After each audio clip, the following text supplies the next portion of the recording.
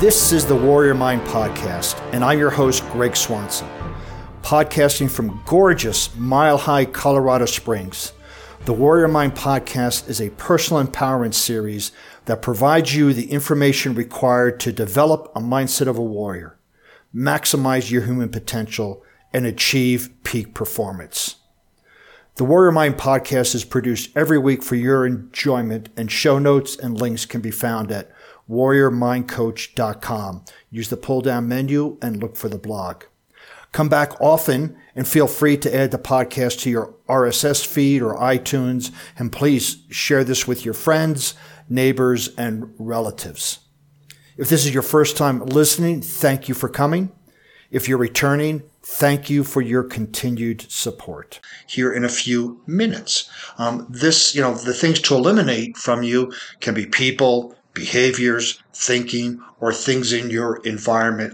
All of these accumulate into helping you become a minimalist, because if you keep adding more and more and more and more and more and more people, different behaviors, different thinking, and change your environment up, keep eating more stuff, that is becoming a maximalist. And perhaps what we want to do is prune those away. With fruit trees, you prune off the branches. So you create this fruit tree, but then you cut it back so that the new growth will have more abundant fruit on it. And this is kind of what we're doing here, is we're pruning off the dead wood, the things that aren't producing results, to allow the other branches to produce the results we want. So again, if you're looking at a fruit tree, its current condition is its maximum condition. Well, we need to cut some of those things away to make it a minimalist, to then achieve a greater maximal potential. So here's one thing we need to keep in mind is decision fatigue. We should realize, and not should, but you need to realize that you have limited energy throughout the day and devote it only to the things that really matter. There's a great book, Willpower, that talks about this. The more, for instance, the more we resist doing something, the quicker our energy, our willpower diminishes. The more we get involved with decision making, the more our willpower diminishes. So we want to save this energy for the most important things that really matter in that day. Here are some performance practices you may want to consider to help prune some of those branches. Consider all the decisions you make every day. That is from when you wake up to when you go to bed. Just think about everything that you're deciding, and identify the ones that are truly unimportant to you in the long run. That could be what you should wear. That could be what you should eat. Those are unimportant if you sit there and make decisions. But if you make the decision and pre-plan, right, meal prep, food prep, all those type of things ahead of time, so that when you start the day, you will have zero decisions to be made. The important decisions as to what you're doing at work, your deep work, it's called. But even if you go to the gym and you don't have a plan, you go there, you're starting, what should I do?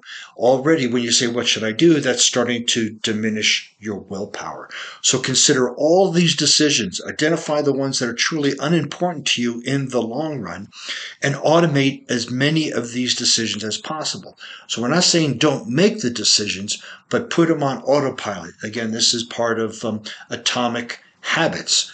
Again, so when you're looking at waking up and going to the gym, you wake up, you have your clothes ready to go, you have your pre-workout drink ready, you get dressed, you have your pre-workout drink, you get to the gym, you already know your routine. Warm up for 5 minutes, do some rolling, and then you have your exercises that you're going to do, the movements that you're going to do, and then stretch and you come back home. You've just done zero thinking for the day because you've automated all of that as possible. Then when you get home, you kind of know what you're going to have for breakfast or a post-workout drink, and you know what you're going to do in the shower. So from waking up until you get to work, we want to make that zero decision making and have it go on autopilot so you can save that energy for when you do get to work.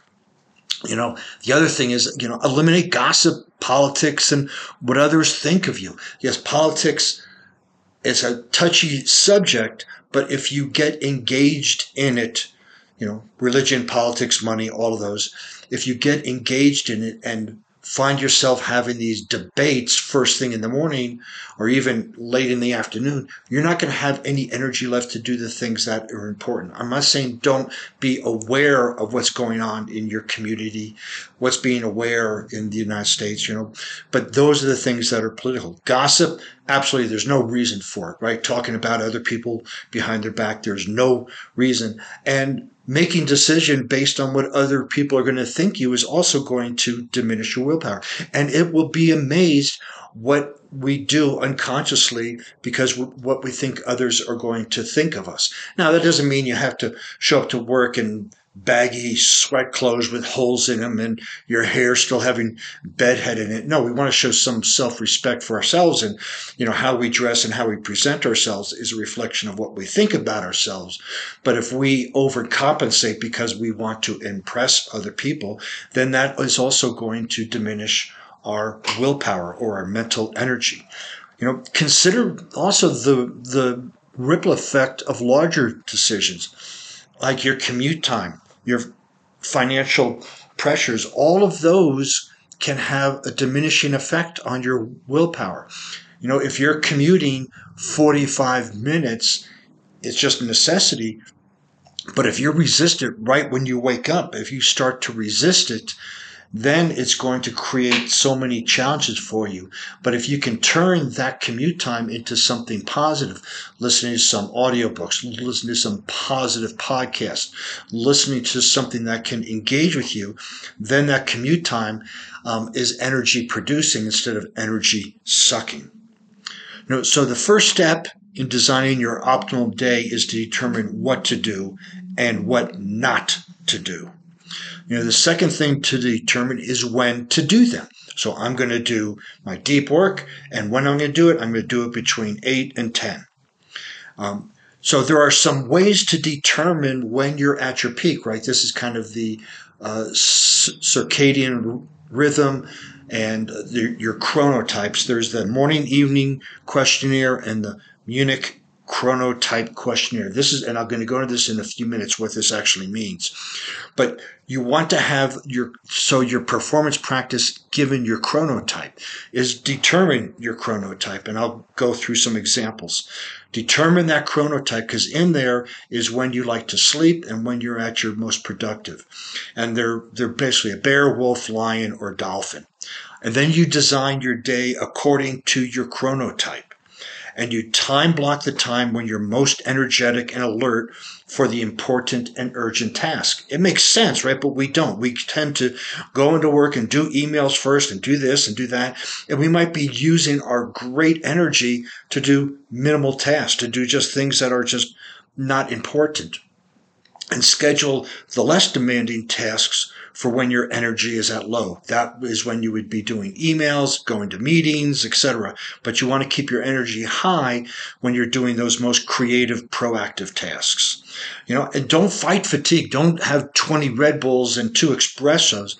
Use it for recovery. So when you are fatigued, take a break, go outside and walk, sit in nature, take some breaths for about 10 minutes. Use that fatigue as a signal to recover. Once you have that recovery, then you come back and give it all you got. Working with your chronotype not only maximizes your performance, but also helps to ensure a balance and harmony between stress and rest and recovery, right? Stress and rest equals growth. So we want to make sure that stress is when we're high energy, the rest is when we're fatigued, and that will give us more growth. So here's what I was talking about. The bear sleeps at around 11 p.m. and wakes up at 7. Its most productive time is between 10 and 2 p.m. The dolphin's kind of all over the place. It sleeps various, and its most productive time is random, and about 10% of the population are dolphins. And then there's the wolf. Sleeps at around 12 a.m., wakes up at around 8 a.m., and the most productive time is 10 a.m. to 5 p.m. And then there's the lions. Go to sleep at around 9, wakes up around 5. Most productive time is 7 to 12 a.m. And that's kind of where I am.